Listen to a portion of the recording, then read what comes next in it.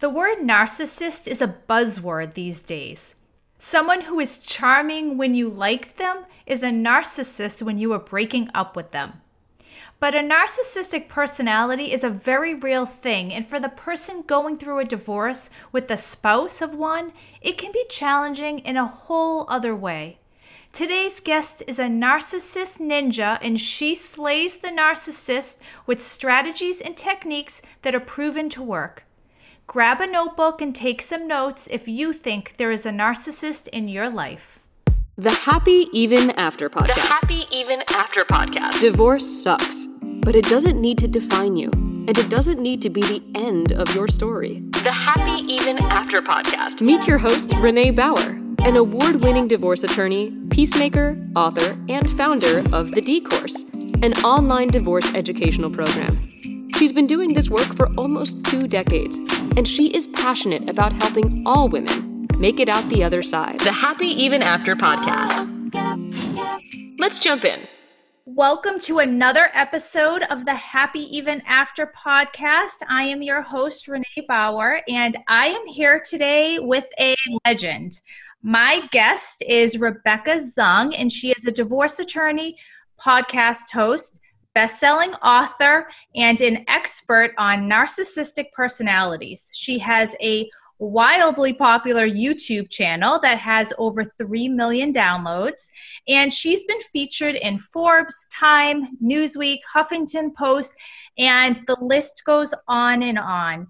And she has carved out an expertise and is pretty much a narcissist ninja. I think that that's an appropriate description. So welcome, Rebecca. Thank you for being here. Thank you so much for having me. So the word narcissist is kind of like a hot topic, a hot button. And I know I have so many clients who will come to me and they'll be like, well, my spouse is a narcissist.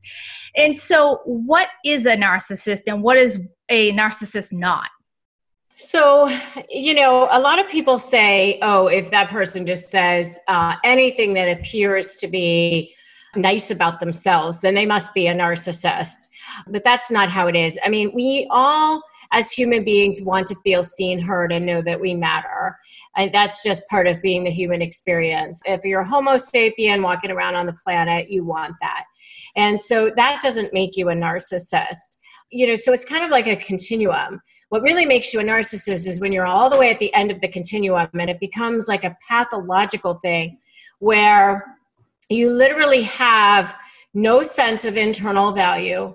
So you have to get all of your value from the external, and coupled with the fact that you have no sense of care, love, or compassion or empathy for another human being. You literally cannot feel that for another human being. That's a narcissist. So how does someone identify what one is? Because I'm guessing that you have a married couple and one spouse isn't coming home and is like, guess what, honey? My therapist said I was a narcissist today. That's something that's kind of under wraps and no one's going to label themselves that way, certainly, or talk about it. So how do you really identify that you're dealing with a true narcissist or just an asshole? Yeah. So, what I say to people is it doesn't really matter, because if your experience is that person is, whether it's a true narcissist who's actually diagnosed on this DSM, spectrum or whatever, or the person is just ridiculously difficult and making your life a living hell, doesn't really matter, because obviously you have to deal with them the same. And most narcissists aren't actually diagnosed. But the true narcissistic personality has a very specific methodology that they go through as far as their relationships. So it's love bombing. That's what they start off with. They come on really strong. They seem really charismatic, very perfect. They're extremely good at reading people. They're master manipulators. They've spent way more than 10,000 hours. It's like their entire lives are spent manipulating. And so they're very good at reading exactly what would be a perfect person for you. And they come on really, really strong, and whether it's a romantic relationship or a business relationship or whatever, this is what I can do for you. Here's why you're so perfect for me. Here's why we're so perfect for each other. And everything just seems like a whirlwind. And they're moving the relationship along really quickly. If it's in business, we should be doing this together right away. You just met, but here's what we should be doing. If it's romantic, move in together. I love you on the second day, blah, blah, blah. And then once you're under that little web of control, then the devaluing starts. And that's when you start to see these little things that aren't adding up. Lies that you're kind of uncovering, and they always have some good explanation for it, or just, you start to feel them devaluing you for some reason, like a little cut down here and there. Somebody told me that a few months in that the person was like, oh, you better watch what you eat, you're with your eating habits, you're going to start packing on the pounds, you're already starting to look thick in the middle. And it's like, oh, but the person just told me that I was the most beautiful person they'd ever seen, and it's like, it gets really confusing. And then they love bomb, devalue, love bomb, devalue, love bomb, devalue. And then the discard phase is the last phase of a relationship with a narcissist. And during that phase is when you see the birth of the smear campaign. And you see them triangulate and line up their flying monkeys. And they're gaslighting you the whole time. It's just this toxic stew of a relationship, and you're constantly seeing these red flags.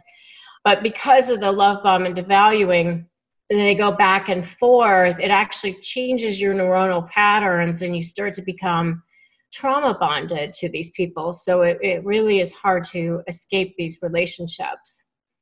How does someone walk away from someone like that?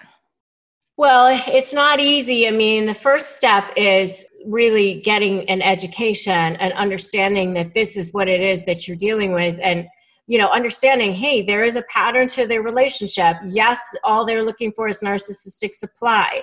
So, supply is anything that feeds their ego, and it can be compliments and prestige and money, but more often than not, they get supply from devaluing people, debasing people, controlling, vindictive behavior, using the court system as a sword, dragging out cases, flying monkeys, gaslighting, all that stuff feeds their ego. They have an endless need for narcissistic supply.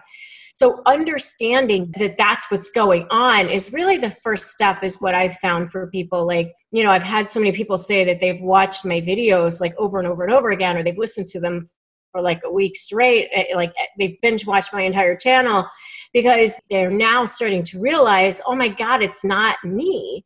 Because the narcissist wants you to think that it is you, that there's something wrong with you. And so I think really that's the first step in the process, is watching videos, reading books, listening to the podcast, learning about narcissism and understanding it is not you. And then once you can understand that, right away you start to feel stronger. And then you can start to develop a plan. And that's what my resources do, is give people the exact plan that they need to actually start to get ready and negotiate with these people and get out of the relationships. And so that brings me to kind of the $1 million question. Can you negotiate with the narcissist, or are you destined to end up in an expensive, costly, really long trial? You are destined into a long case that's very costly unless you create a super strong strategy and develop invincible leverage. And that's what my SLAY program teaches people. It stands for strategy, leverage, anticipate what the narcissist is going to do, and focus on your case. So that's what SLAY stands for. And unless you do that, you are definitely destined for that. Because as I said, they get supply from that. So, but you absolutely 100% can negotiate with a narcissist. It's actually very easy once you create the leverage that you need, because the not so secret is that they're actually the most scared little creatures on the planet. They just don't want you to think that. They don't want you to know that. And so they do everything that they do to try to make them, look very intimidating. And most of the time people believe them. But if you do the work and create the strategy and the leverage, you absolutely can get them to settle. It's all tied up in threatening a source of supply that means more to them to keep than the supply that they get from jerking you around. What kind of leverage are you talking about? Can you give us an example? Yeah. So leverage is anything that's going to threaten their supply source. So it could be exposing them in court for being a liar. Mm-hmm. It could be exposing them in court for being a bad parent. Exposing them in front of people that they respect, which is usually judges and other lawyers. It could be exposing them to their coworkers or employees or employers. It could be, putting people on witness lists that they don't want them to know what's going on with them. It could be letting the world know that they have a sexually transmitted disease. That, I had a situation where I had the husband was a doctor and well known and well respected in the community, and he contracted herpes and gave it to the wife. And so we were going to add a civil battery claim to the petition for, contracting herpes, but we didn't do that. We threatened to do that. We said, if you don't settle, then this is what we're going to have to do. And everybody in the whole community is going to know that you have herpes. I would imagine it's really hard for the other spouse who has been the victim of this type of behavior to really find the strength to do some of the strategies that you talked about, because they're not aggressive and they're used to sort of shrinking back. So what should they be looking for in terms of a legal team in order to really stand up to someone like this? Because I do think that they need extra support more than someone who's divorcing and doesn't have this situation that they're dealing with. Yeah, so they need a strong lawyer for sure, but 99.9% of lawyers don't understand narcissism.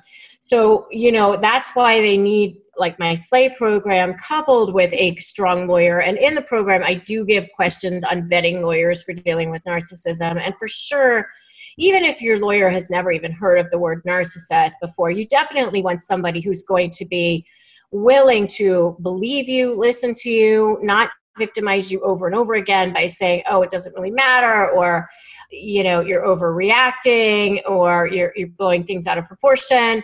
You don't need somebody who's not going to believe you. You need somebody who's going to definitely have your back, but also be willing to go on the offensive. And you yourself, who, as the victim of a narcissist, it's really hard. You feel like you're putting on clothes that don't fit you because you're like so not used to that. But most of you who are out there who've been victims of narcissists, you'll come into my office and you'll say, I just want what's fair. I don't want anything more than what's fair. I don't care about his 401k or blah, blah, blah. And they'll say things like that. I just want to get out of this. Or mothers especially will say, oh, I'm willing to give up child support. I just want my kids. Mm-hmm. And it's like, well, how are you supposed to live without child support? So what I say to people is, do not give away your leverage too early, and be willing to go on the offensive, because they're going to. I mean, they have a plan. Their plan is to take you down. Their plan is to win at all costs. Their narcissists are street fighters. They fight dirty. Mm. They do the equivalent in court, in litigation. They do the equivalent of kick you in the balls and pull your hair and bite and all that stuff. I mean, it's the equivalent of that. And so you have to be willing to go on the offensive right out of the gate. And get right out of the gate, subpoenas, request to produce, motion for temporary support, blah, blah, blah, blah, blah, right out of the gate, because you want to be on the offensive. Otherwise, you feel like you're playing defense the whole time. We'll be back just after this message.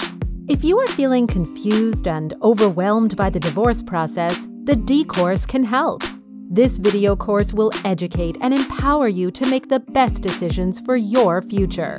Taught by an experienced divorce attorney, you will learn everything you need to move forward into your next chapter.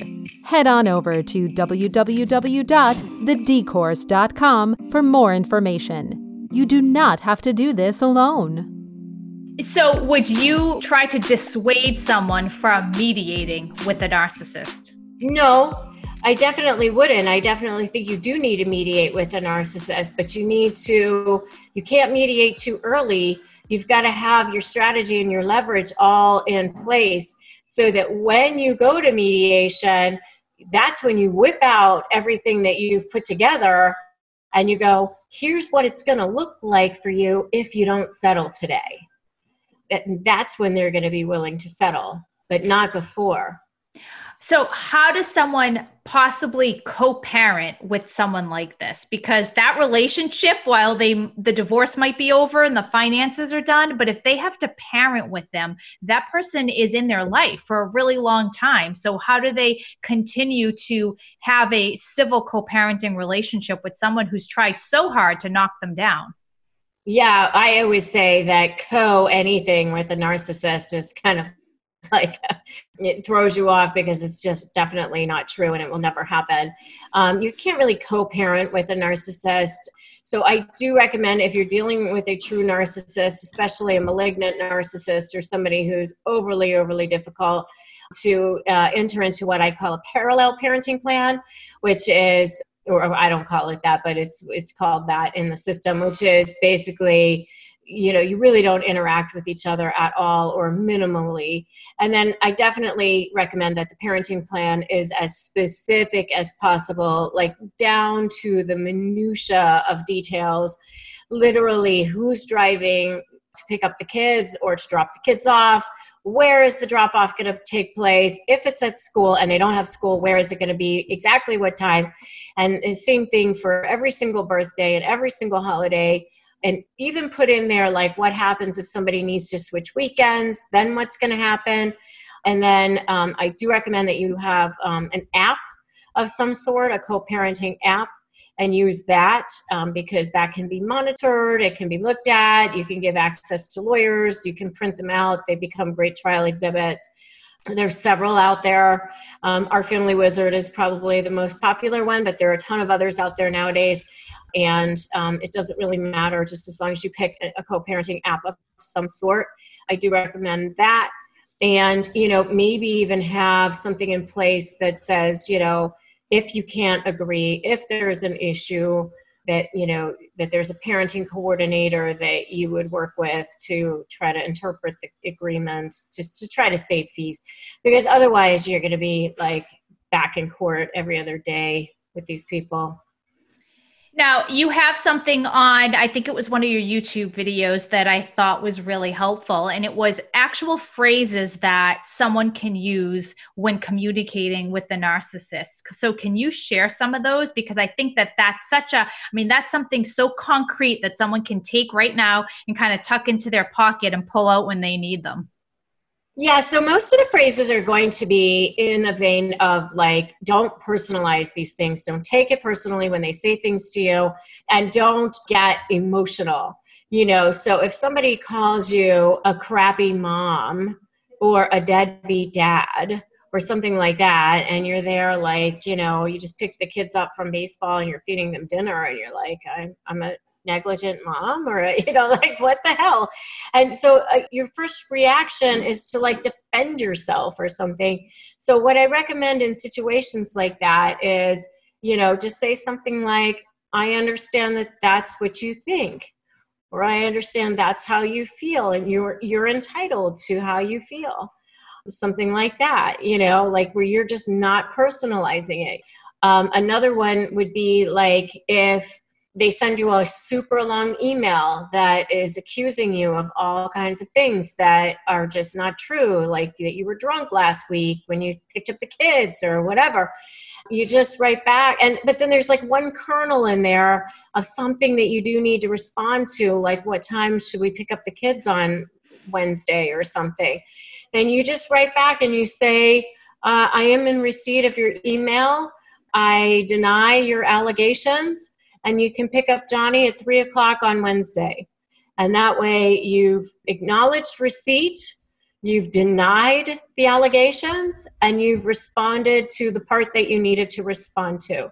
You don't feel like you need to respond to every single thing and defend yourself because now you're down in the mud, you're engaged in it, and that's what they want. They want you to be down in the mud with them and engaged because they get narcissistic supply from that. So that's another one. Another one is what we call narcissistic fluffing, which is where you kind of do what we call like an ethical trade or something. You just say, let's say you want them to help, I don't know, with basketball practice or something with the kids. And you say, oh, can you take Johnny to basketball practice? You're so much better at playing and coaching the game than I am. He'll get so much more out of it if you take him. Something like that, because they need that narcissistic fluffing of their ego. It's like you're fluffing up a pillow or something. And most people are like, oh, I don't want to have to say that. I can't stand them. I hate them. I hate everything about them. Well, you're not going to do this unless you need to. You only do this to get something you want out of the deal. So that's another one. So you're manipulating the manipulator. So you're I call it ethically manipulating them.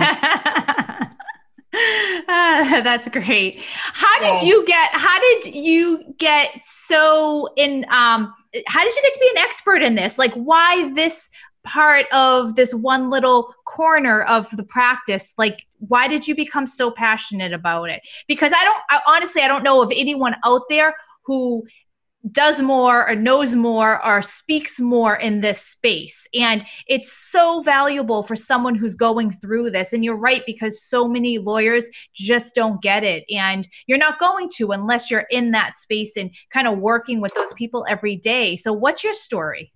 Well, obviously, I mean, I've been a divorce lawyer for over 20 years. And so I have obviously dealt with a lot of narcissists in my practice, either as clients or on the other side or opposing counsel. But I kind of noticed that for many, many years, it used to be that I had this kind of running joke that all the wives said that their husbands were controlling and all of the husbands said that their wives were crazy. And I used to joke that I was going to write a book called, my wife is crazy, my husband is controlling, because that's what they all used to say. But in the last several years, it's just been that they've all become narcissists, regardless. And that's like this word that people are using all the time. And I've also noticed that a lot of my cases are becoming much more litigated, more difficult to settle. And so there was all of that. And I had already written a book on divorce back in 2013. And I'd already been like doing a lot of press and media around that. But then I just decided to write a book on negotiation last year because I had done a lot of speaking on negotiation in general, just any kind of negotiation. So I wrote that book, and Robert Shapiro actually offered to write the foreword. And so there was like a lot of great things that happened with that book. And my plan was actually just to talk about negotiation in general and develop online programs on negotiation. But then I did a video called How to Negotiate with a Narcissist like a year ago or something. And I noticed that video was like getting a lot of views on my channel. And I wasn't really even doing much with YouTube at all. Like literally, I would just throw something on there every once in a while. And I really wasn't paying attention to it. But I thought, let me do a couple more videos on that. And then I started reading and learning a lot about narcissism. And in doing that, I realized that I actually had two narcissists that I had to deal with. And just really toward the end of last year was when I was trying to finally extricating myself from these particular situations, not in a romantic sense, but in one was in my family, an extended family member, and one was like in a business setting. And I realized that both of these people were covert passive-aggressive narcissists. I actually read the book, Covert Passive-Aggressive Narcissist, and was like, oh my God, I'm actually a victim of narcissists. And I just became way, way more passionate about it then because I could speak to it from the heart. And you have 2 books out, right? And you have multiple courses and a masterclass in your YouTube channel. Where can someone find all of that information, and how can someone work with you? So everything is on my website, which is RebeccaZung.com, RebeccaZung. I do have a free giveaway for your listeners. They can get my free Crush My Negotiation prep worksheet, and they can just get that at winmynegotiation.com. And as of today, the recording of this, it's been downloaded by over 30,000 people. So winmynegotiation.com, get your free Crush My Negotiation worksheet. And so if someone has a narcissist in their life, they absolutely need your Slay course. And that's a great starting point before anything else happens. They do. And they can learn more about that. It's actually all on my website. And also, I encourage people to subscribe to my YouTube channel because there's so much free content there. Thank you so much, Rebecca. This was so interesting. I definitely learned a few things myself. So thank you for spending this time with us. Thank you so much for having me. It was a pleasure. That's a wrap. Link up with us at MsReneeBauer.com. Remember to rate and review and share with anyone you think might find this episode helpful. You can change your story and live happy even after.